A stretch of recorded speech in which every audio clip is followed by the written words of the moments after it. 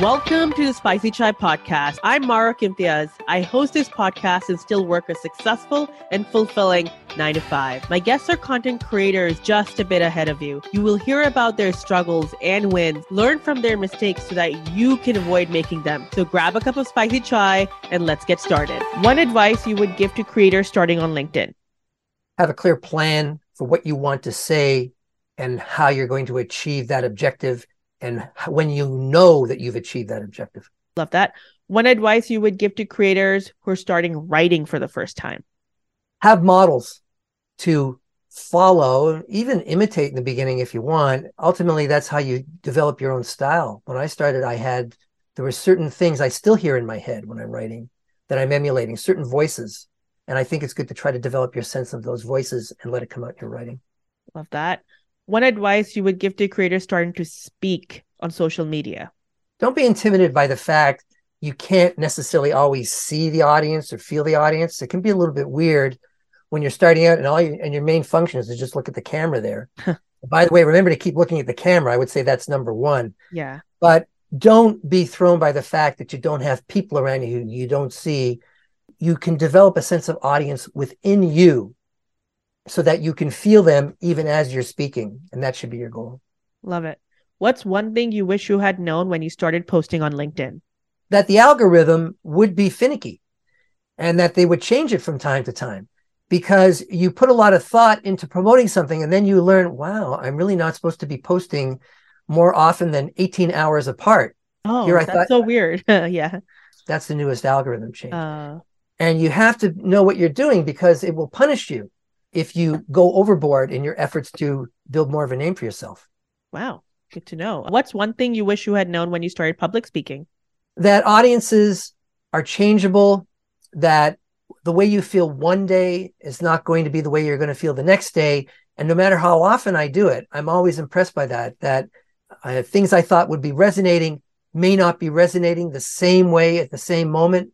But the thing is that you become more comfortable with doing it so that you can kind of change on the fly. I agree. You do become more comfortable. What's one thing you wish you had known when you started creating audios? That you don't have to have a voice with a big bass drum, like a radio announcer. When I was a kid, my father loved to play Toronto radio station CFRB. And this was in the days when it was more of your family news voice.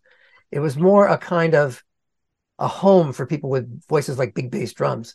And maybe in some way I thought, well, gee, if I don't sound like a radio announcer, can I really be a speaker? But the fact is, it's not about the voice. It's about the heart and the energy you put into it, the connection you create with the audience. And all that comes from just wanting to be there for them. Love it. Having good intentions, like you said. What is the one common myth about being a creator on LinkedIn that you want to debunk? That it's easy. It might come more easily to some people than others because of my background as a news person who has been writing every day, sometimes writing 3 articles a day, wow. 5 days a week for a living. I'm more used to how I feel when I know that I have to crank material out. It's like I flip a switch and I go into production mode. People who are inexperienced may feel at sea thinking, gosh, where am I going to get my ideas from? How do I do this? But there's many kinds of ways you get ideas. And one way is by repurposing things you've already done and just kind of updating them and letting your new ideas inform them. And so they become almost kind of like a whole new post. Yeah, love that. I love repurposing posts as well. What is the one common myth about being an audio speaker that you want to debunk? That what you say isn't going to have impact on someone somewhere. You never really know how your words are going to be heard or interpreted by people out there. You may make some comment that you thought was completely innocent. You may not have thought that, wow, I didn't really have my best game that day. And someone hears it and it changes their life. That's happened to me numerous times where people said, you said such and such. And I just wanted you to know that that made a big difference to me. I've had people come up to me who recognized me from video things I've done or performances I've given. And they'd said to me, I just want you to know that you made a huge impact on me. And I had no idea. So you have no idea how what you're putting out may be changing the life of somebody out there, hopefully in a good way. I love it. What's one common myth about being a public speaker that you want to debunk? That speaking has to be something that's very stiff and formal and kind of from the days of Abraham Lincoln. It isn't quite like that. It's more a kind of speaking with intention, where there is an organization to it and there's a mission in it. But ultimately, people should just feel they've spent a day in a conversation with another human being. Love it. What are 1 to 3 mistakes you wish you had avoided as a LinkedIn creator? One, writing too long, because I Okay. can be verbose and I have to put the reins on that. Number two, being a little slow to try certain other outreaches. It took me a while to actually be doing videos on LinkedIn. In the beginning, I was just doing prose because I myself had my own bouts with anxiety about being afraid that my imperfections were going to be frozen for all time to see. I had to get by that.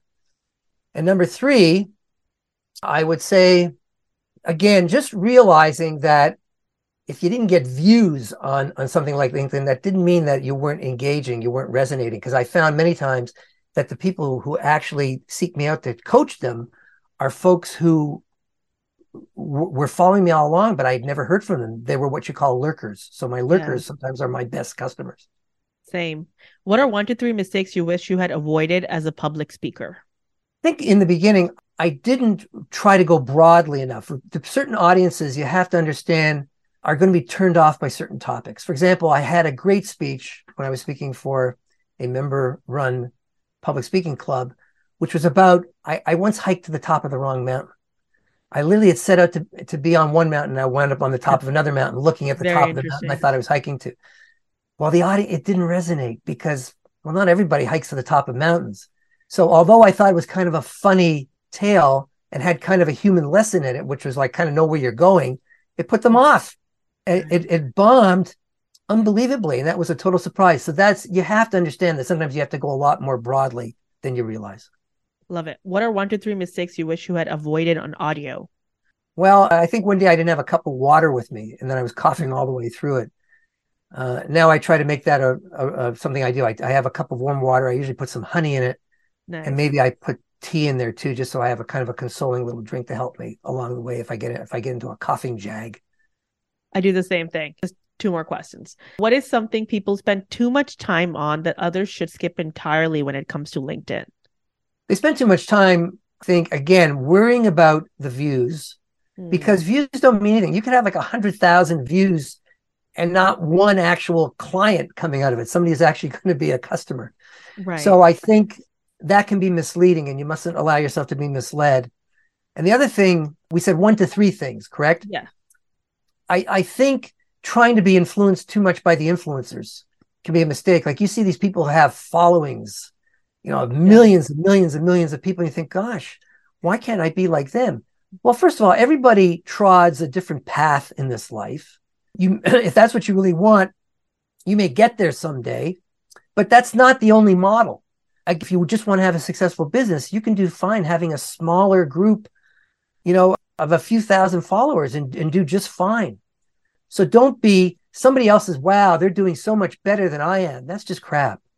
Don't buy into that. That's just leading you down a rabbit hole that you don't want to be going down into. And then finally, number 3 would be, what's the third thing? Something people spend too much time on LinkedIn that others should skip entirely.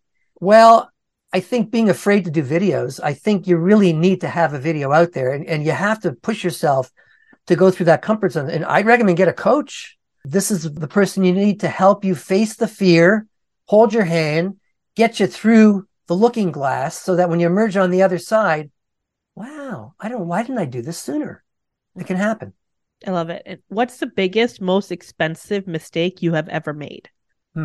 Well, I have to admit, I went on vacation recently and I said, I'm not going to take any calls. And then sure enough, I got somebody wanted to have a call with me. And I said, no, I'm on, because I really was going crazy just trying to get ready for the vacation because I was trying to juggle everything else that was going on. So I didn't make a call, but it turned out when I got back and tried to pick up the conversation and say, oh, well, it's okay. We found another coach. So I think now, even when I say I'm on vacation, I'm still going to leave it open where I could possibly take a call.